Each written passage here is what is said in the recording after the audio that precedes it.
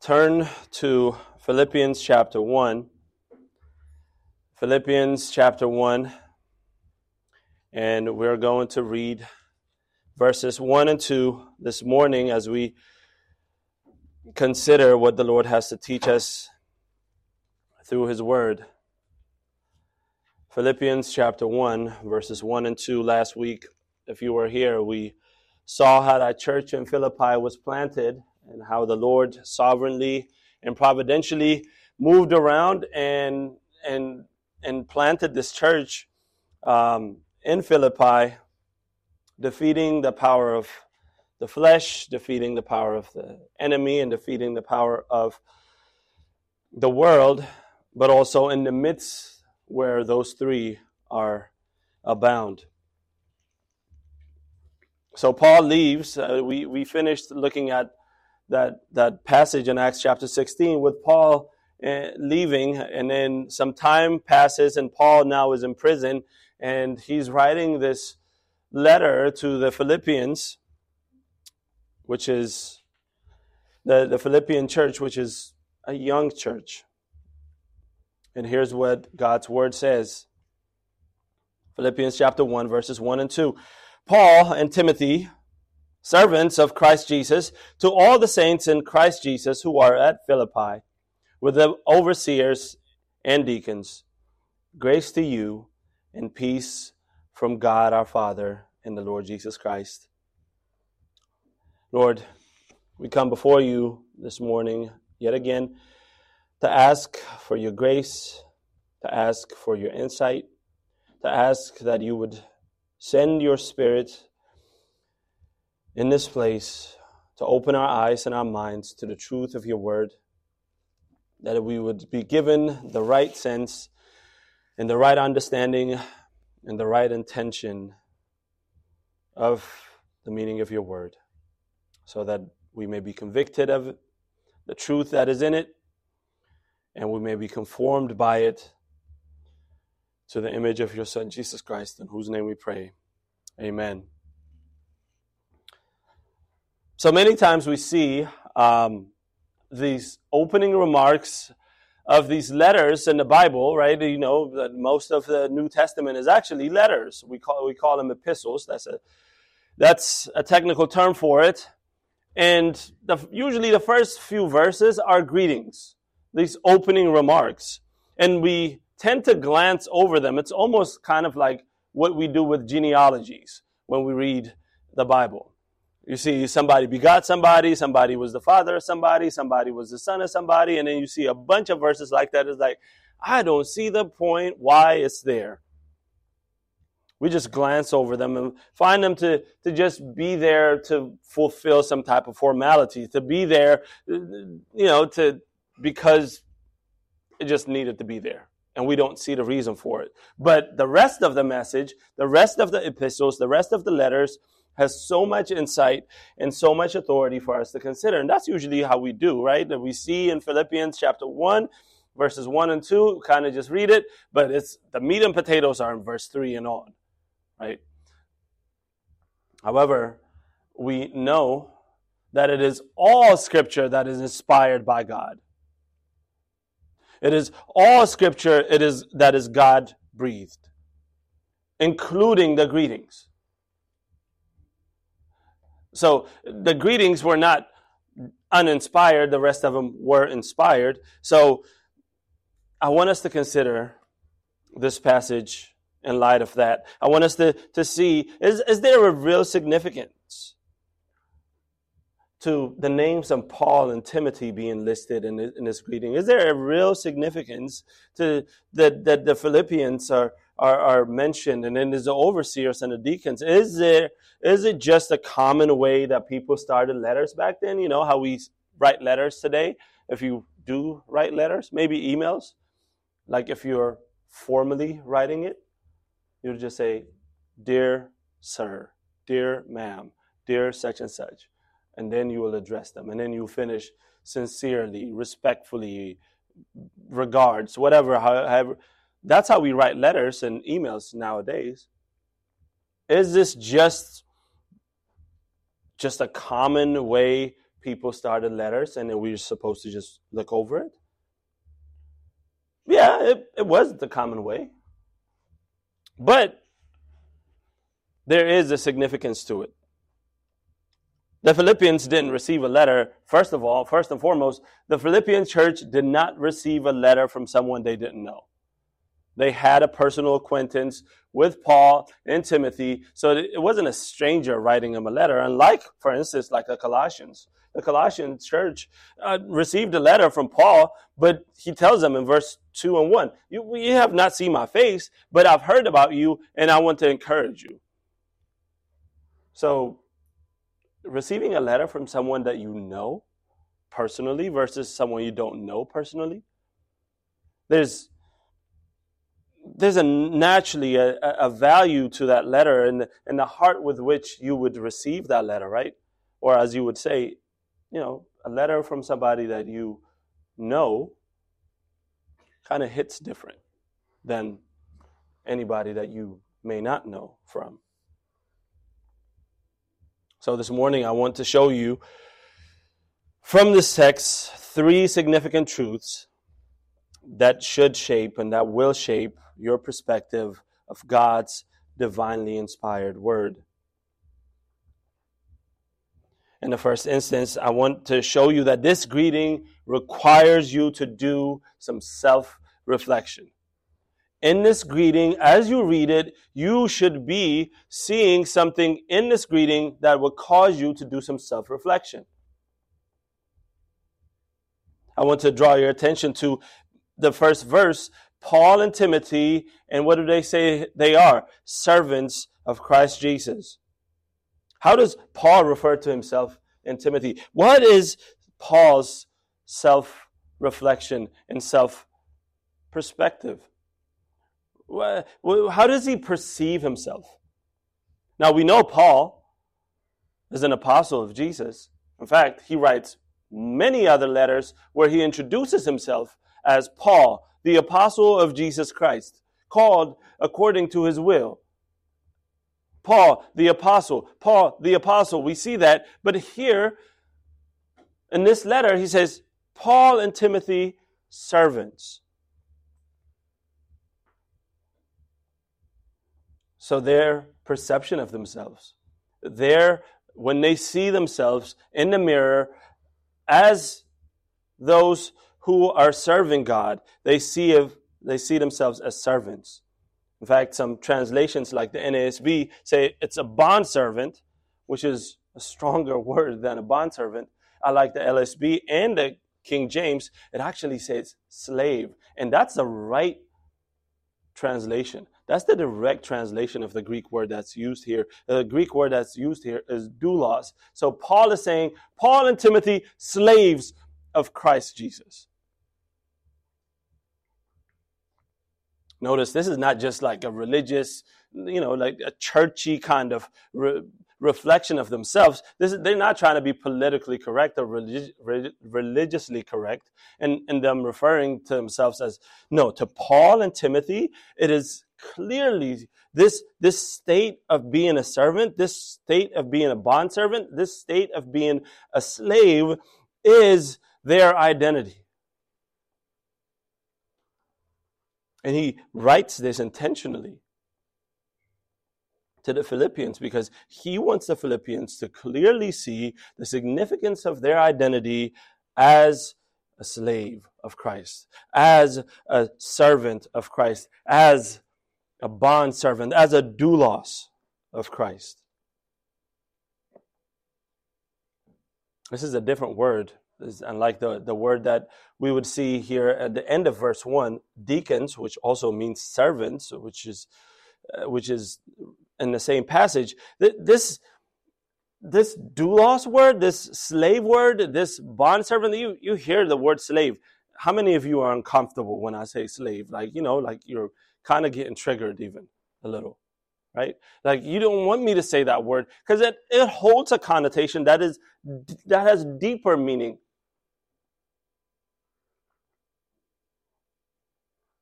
It highlights this dependence that the subject, the one who says, I am a slave, or the one that we talk about as a slave, this person depends and is under complete control of the master. And this is to be seen in light of what Paul says about Jesus at the end of verse 2. How does he refer to Jesus? The Lord, the Master, Kyrios, to the doulos in the Greek. So the slave, the servant, in this way, is one who knows and submits to the absolute authority of his master in all that he does and all that he is, and is completely dependent on the master. That's the kind of relationship that a slave would have with the master. Unlike the world's view of this word, by the way, it says everybody's kind of I got everybody a little triggered this morning. It's okay.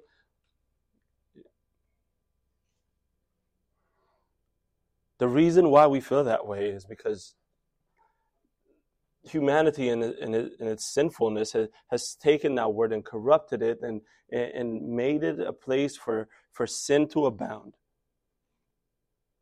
But in light of what Paul is writing here to the Philippians, this is not supposed to be taken in the light of the world's view of this word, but to be chosen by God to serve him and to be his slave in this way, it's not a demeaning thing. In fact, it's supposed to be a privilege. I mean, it's so much of a privilege that Paul says, Paul and Timothy, here we are. This is how we reflect to you. This is how we perceive ourselves. It's a privilege to be controlled by God, to be subject to the Almighty God.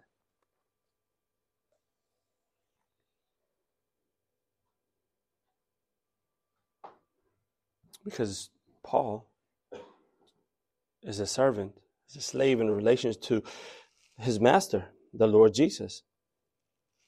What he's communicating here is that his service, all that he does is to the Lord Jesus Christ and is dependent on the Lord Jesus Christ.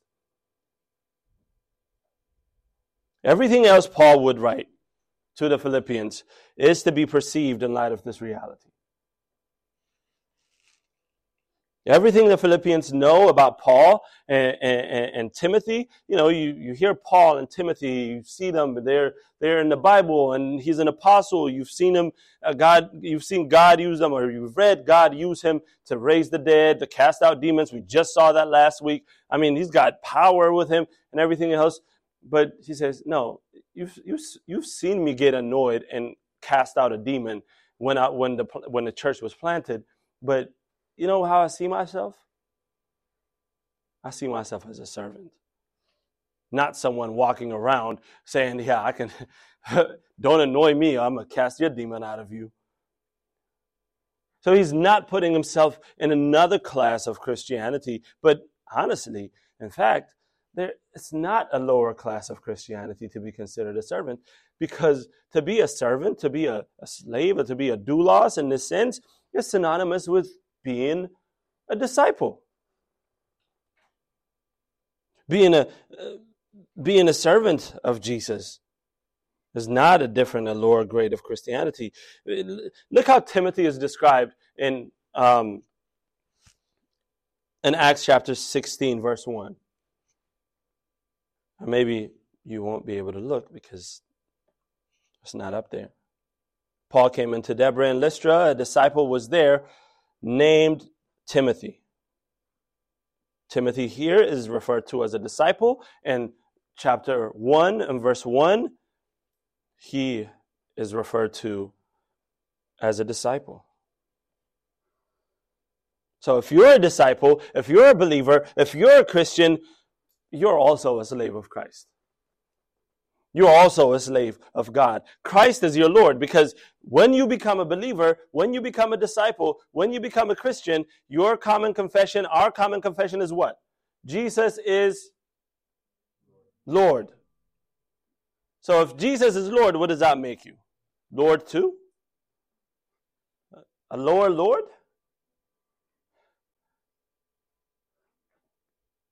So this greeting causes us to reflect about who we think we are, that because in light of who Christ is your master. Christ owns your life.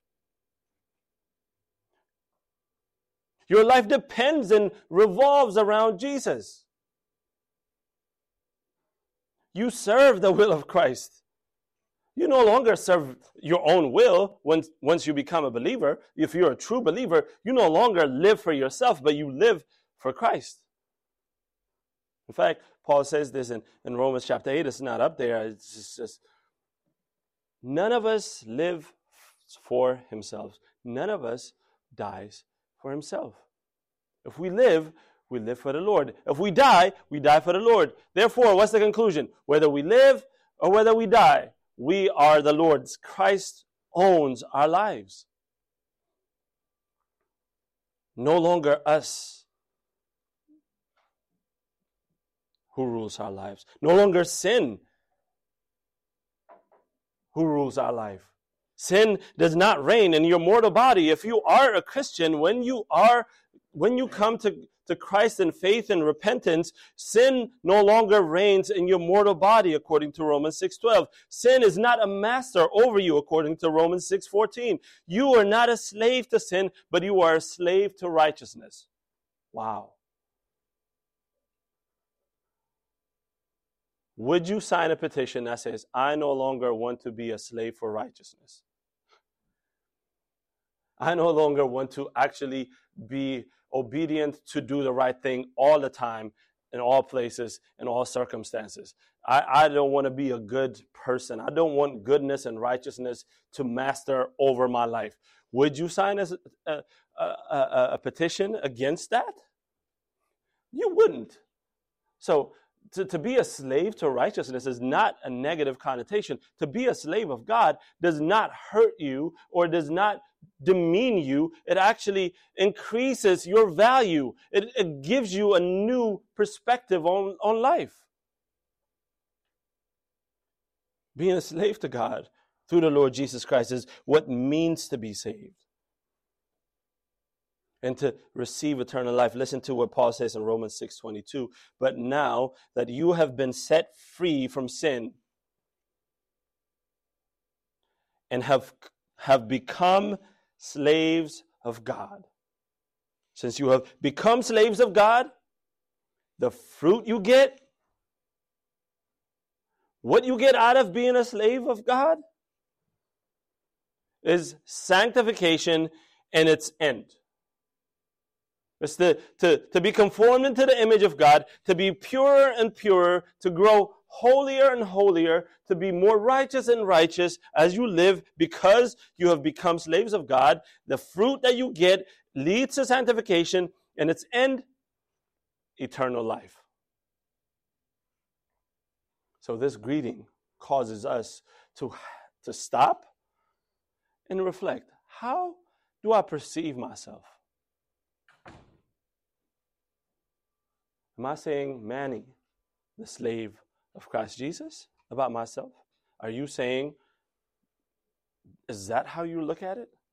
And Paul intentionally refers to himself and Timothy, whom the Philippians knew personally and have been blessed by these are the church planters in Philippi.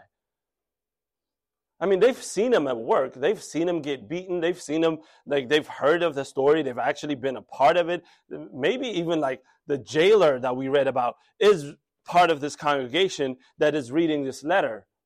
He's seen Paul's just prayer and singing in the middle of the night cause the earth to shake. But he doesn't put himself in this lofty, high view of his own self. He says, no, I'm a slave of Christ. So this greeting causes us to reflect upon our identities. This is what it means to be a disciple, a Christian. And everything else that we read is supposed to be read in light of that. In fact, this word doulos is used one more time. Just a fun fact. This word doulos is used one more time in this passage. If you go with me to Philippians chapter 2, this is a very familiar passage. In verse 5, starting in verse 5, have this mind among yourself, which is yours in Christ Jesus. Christ Jesus, who though he was in the form of God, did not count equality with God a thing to be grasped, but emptied himself by taking the form of a doulos.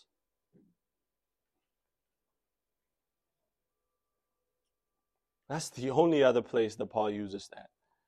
And you can draw the connection that Paul is making. We're slaves because we are trying to be like Christ, who took the form of a slave.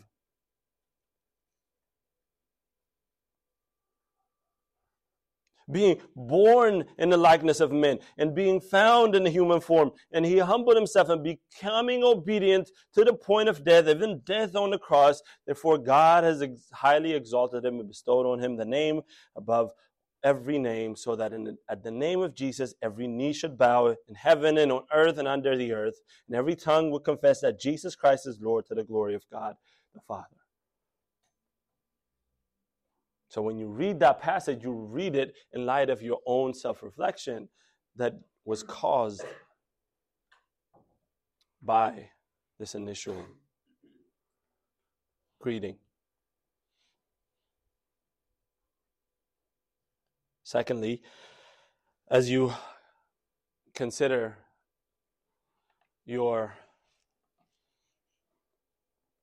this greeting, you are to regard the content of this greeting and the rest of the epistle really as part of God's special spiritual revelation. This introduction, as Paul looks towards his audience, his readers, we see a significant truth that is communicated regarding the authority and the sufficiency of God's word. Although we would identify ourselves as individually as servants and slaves of Jesus Christ, God's truth, however, is revealed, addressed, and is addressed in the context of the church. And listen to what God's word says about the church. Or you can look down with me to second part of verse 1. To all the saints in Christ Jesus who are at Philippi with the overseers and deacons. This letter, this epistle, holding the authority of Christ through his apostle is addressed and given first to all the saints in Jesus Christ. To those who are set apart, to those who are considered holy, to those who are dedicated to Christ. I mean, their dedication and their devotion and their setting apart and to be considered holy, they're only as holy as it relates to their connection and to their union and to their allegiance of Jesus Christ. They're not holy in and of themselves. They're not saints because they were just born saints. They're not saints because they fed people. They're not saints because they gave money. They're not saints because they told less lies and more truth in their lifetime. They are saints in Christ Jesus, in connection to who Jesus is. That's the church. That's the local body that is receiving this authoritative, God-inspired word. Here we see divine revelation through apostolic authority is directed to and for the benefit of the local church. God's word is directed to you as a saint. And it benefits you as a saint.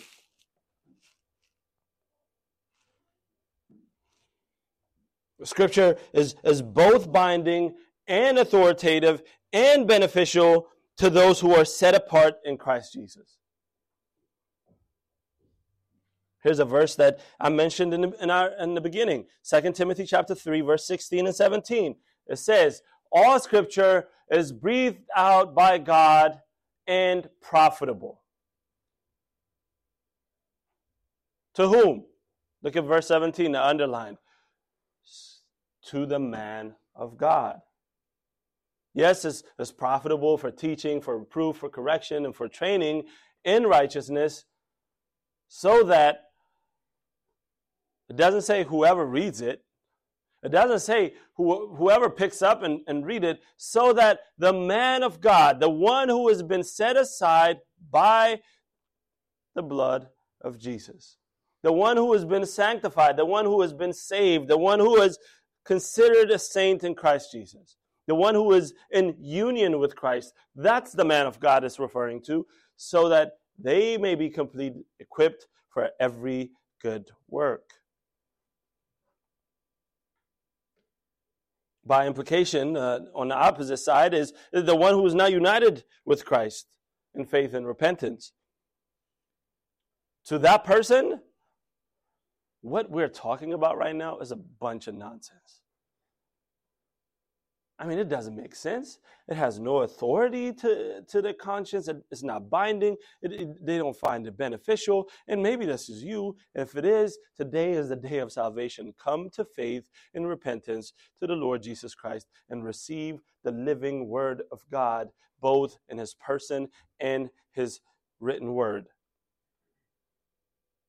Because the one who's not united with Christ in faith and repentance, Scripture as a whole, and in this letter that we would be studying for the next several months, would be foreign.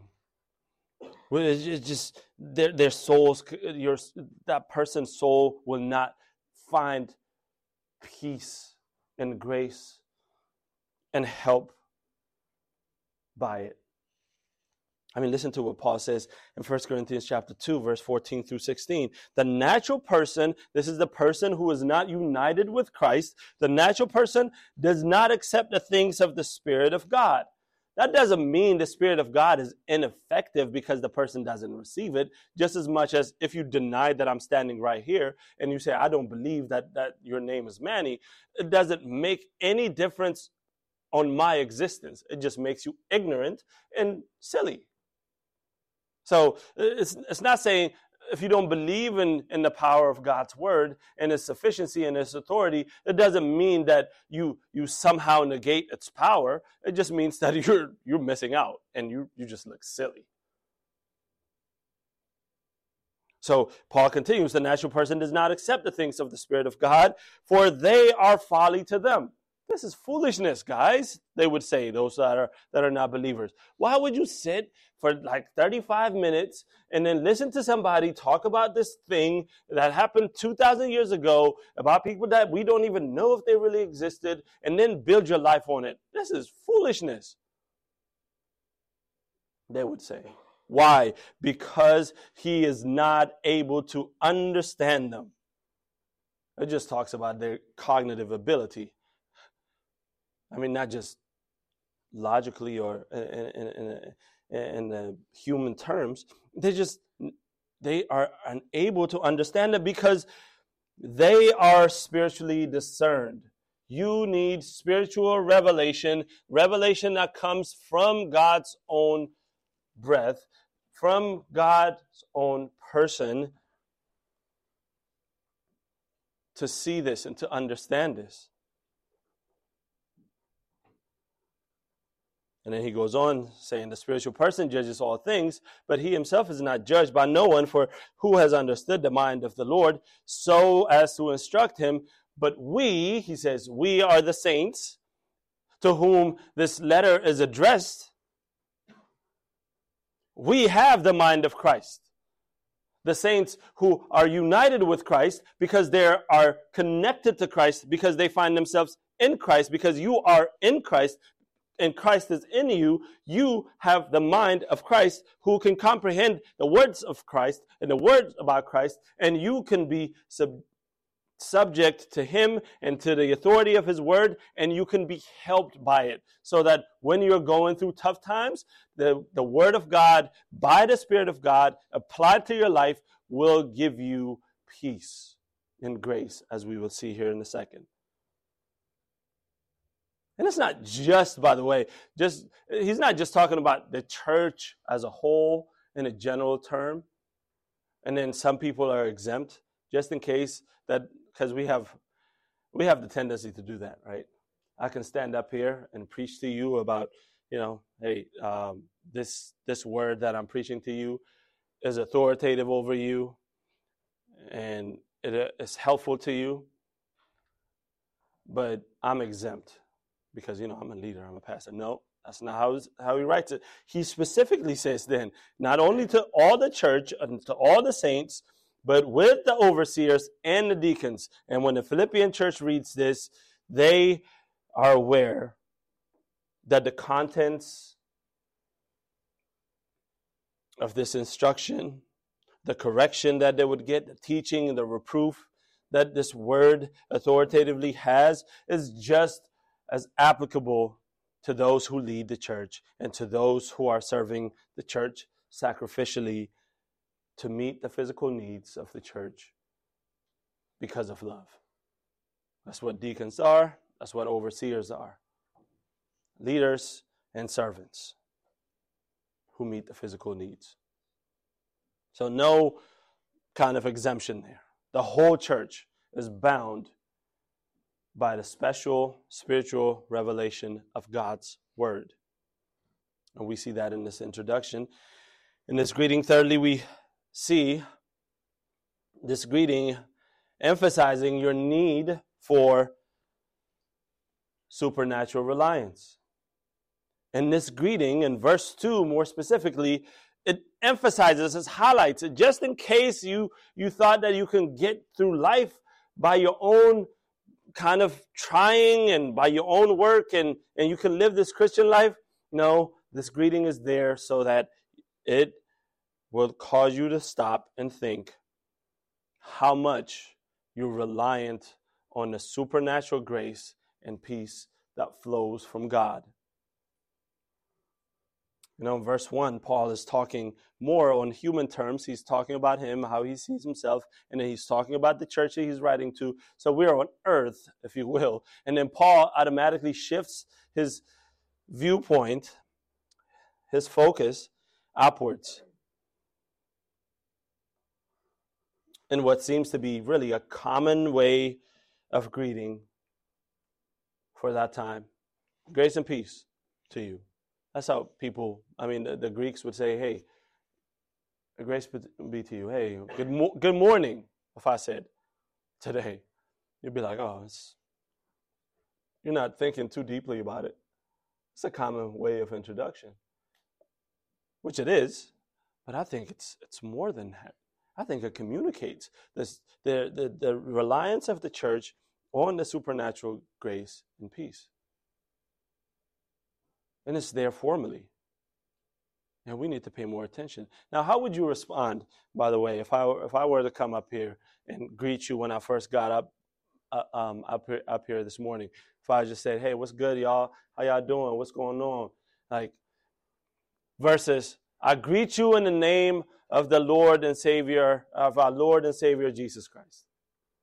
One is more formal than the other. One is more authoritative because the way that I'm greeting you, I'm not greeting you as if we just saw each other down at the court or whatever. It's like you're like, okay, this is a formal introduction.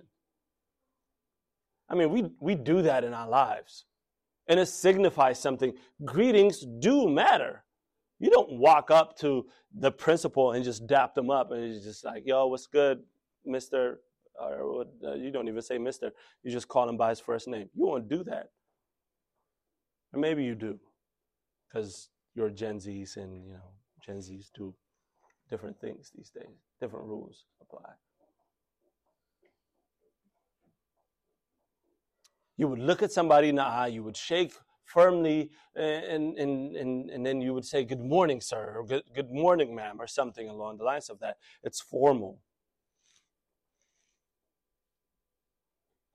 So this is not just a common greeting for that day. It communicates a lot more. Looking at the cultural context especially would be helpful for us. Remember where we were last week. We went to Philippi and we saw the condition in which the church was planted.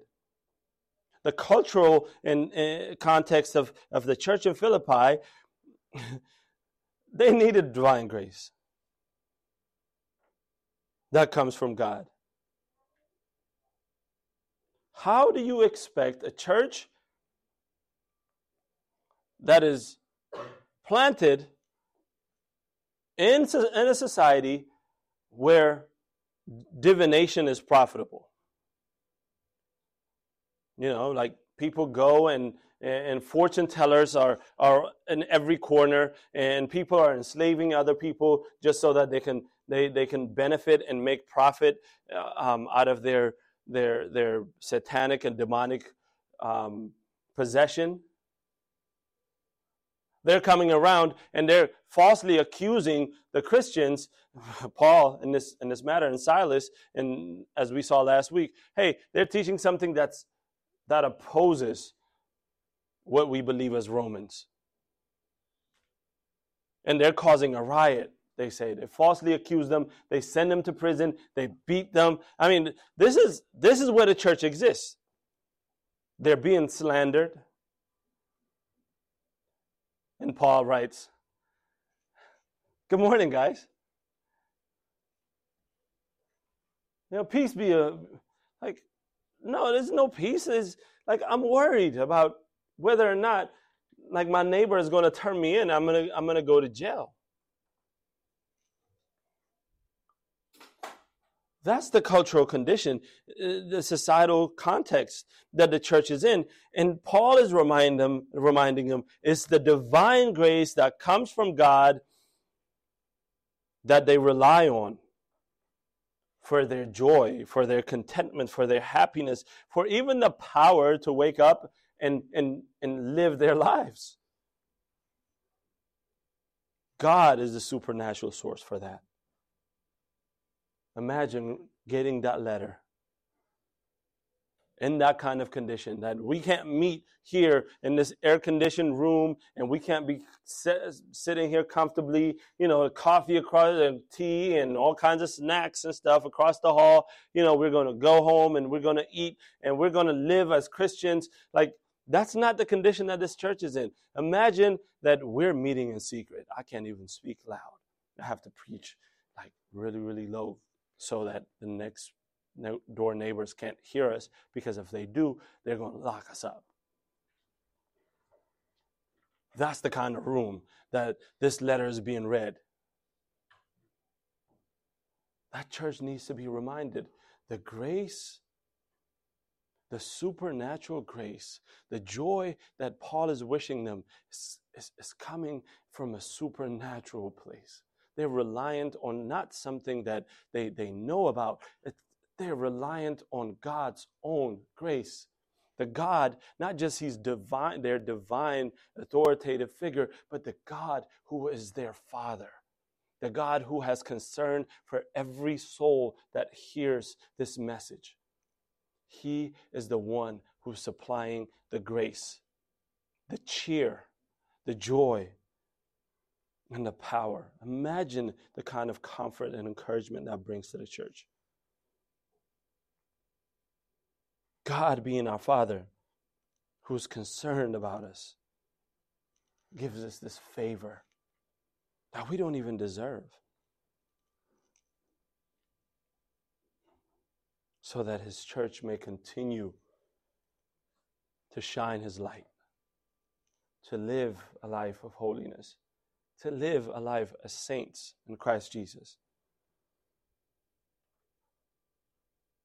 Because without God's grace, without being reliant on this supernatural grace, the church in Philippi would not have been planted. Without his grace, the church in Philippi could not have survived in these difficult conditions. In the same way that you and I would not be a part of this church if God wasn't so gracious enough to save us from sin. When we deserved justice and wrath, instead he gave us love and mercy. We would not be the church. I mean, I don't mean the building. I mean each individual who is a true believer. We're reliant on that supernatural grace to be even considered children of God. And we can't live the next second without being reliant on that undeserved. How much have we paid God? What have we done for God to draw the next breath? It's undeserved favor that sustains us. And we're so reliant on that. So reliant on that. And this is what this greeting is reminding the church. Grace that comes from God our Father. And peace from the Lord Jesus Christ. Church is reminded to be reliant and rejoice because God is the source of rejoicing. The church is also reminded that it continues to rely on the supernatural peace.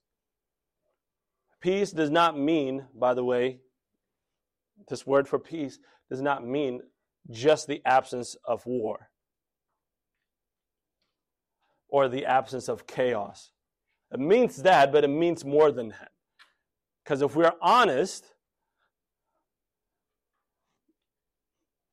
we cannot live in this world without any turmoil, without any kind of chaos, or without any kind of war. In fact, the Christian life is defined as war. We are to be soldiers, right? We are to be killing our sin by the Spirit. We're constantly reminded the language of battle is the language of a Christian. We battle against the flesh, we battle against the world, and we battle against the evil one. That's where we are.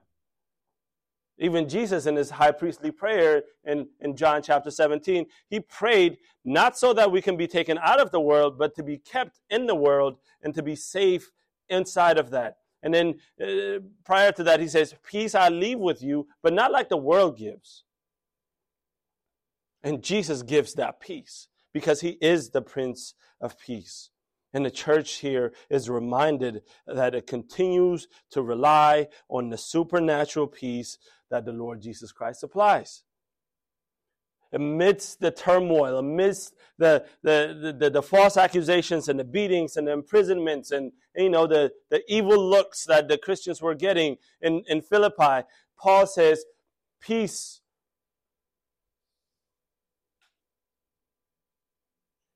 from the Lord Jesus Christ. Peace from God our Father. Paul reminds them that it is only the Prince of Peace that can bring about the harmony between themselves.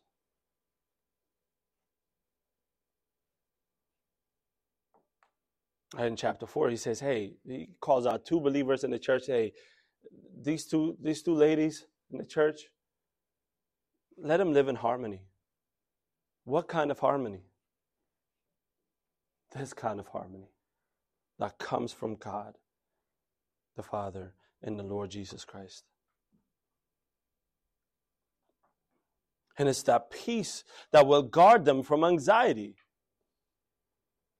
Right? This is a familiar passage for all of us in Philippians chapter 4. Be anxious over nothing.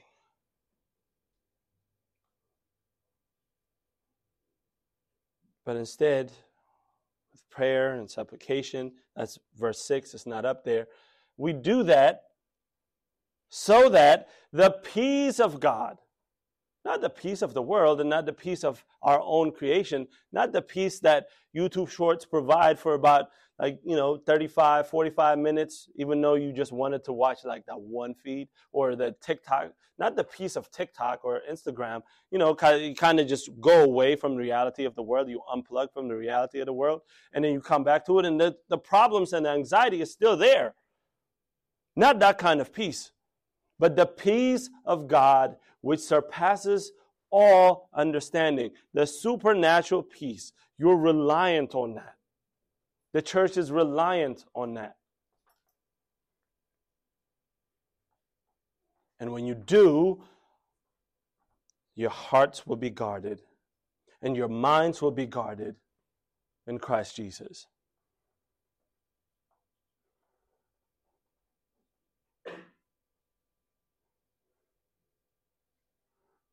So when you do your self-reflection, how do you see yourself? Are you a slave, a servant of Christ Jesus? Or is Christ Jesus your slave and your servant? Is Jesus a genie that kind of comes and then you kind of, you just come to his word so that you can, rub him the right way so that he can do something for you? Or are you coming to his word to be bound by the supernatural, by the spiritual revelation that you find in there, to see what his will is and to be obedient to his will and to be helped by his will and to receive that spiritual revelation that is listed and presented to you in his word?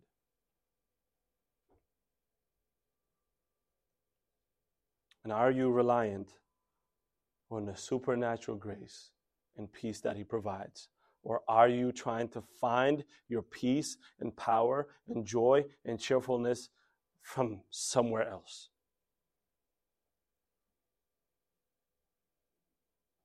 If we just skip over the first 2 verses of this book, of this letter, we would have missed the importance of this greeting. Let's pray. Father, we're so grateful that you are a God of peace and a God who is gracious, giving mercy and forgiveness and provision, even to those who don't deserve it. Lord, thank you for meeting us this morning in your word. Thank you for speaking to us from your word that has all authority and all benefit that is in it, because it comes from you. It is the way that you have revealed yourself to us. Lord, cause us as we meditate on this truth, as we are convicted by this truth, as we are reminded of your grace and your peace and your love and your mercy. Remind us to be focused and to pay attention to your Son, Jesus Christ, who accomplishes all of these things for us and gives himself up for our sake and gives us this identity that we have in him,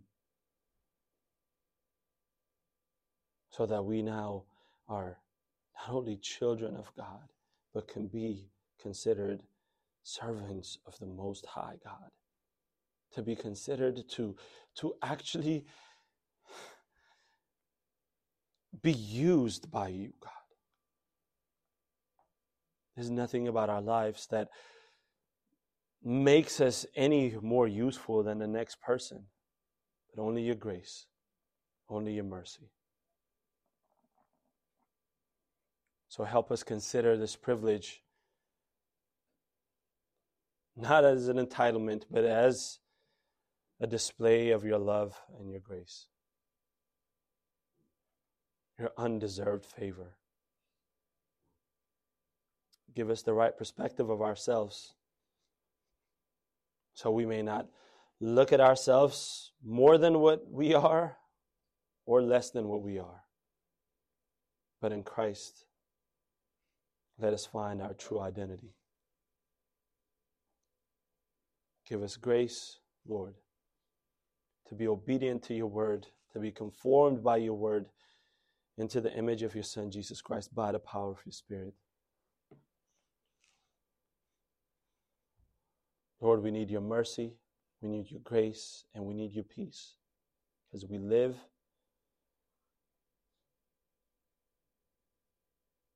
in a time where the name of Christ is being blasphemed, that your presence in our lives is being challenged by our surroundings, people around us, that we're struggling with the things that we hold dearly to ourselves and they're leading us astray from that. Father, we need grace for that.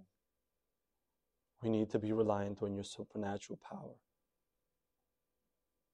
We ask that you bring peace that surpasses understanding so that our hearts and our minds will be guarded in Christ Jesus. Lord, we ask and we trust that you would receive and answer this petition, this prayer, as we present it to you with thanksgiving and joy for the sake of your Son, Jesus Christ. Amen.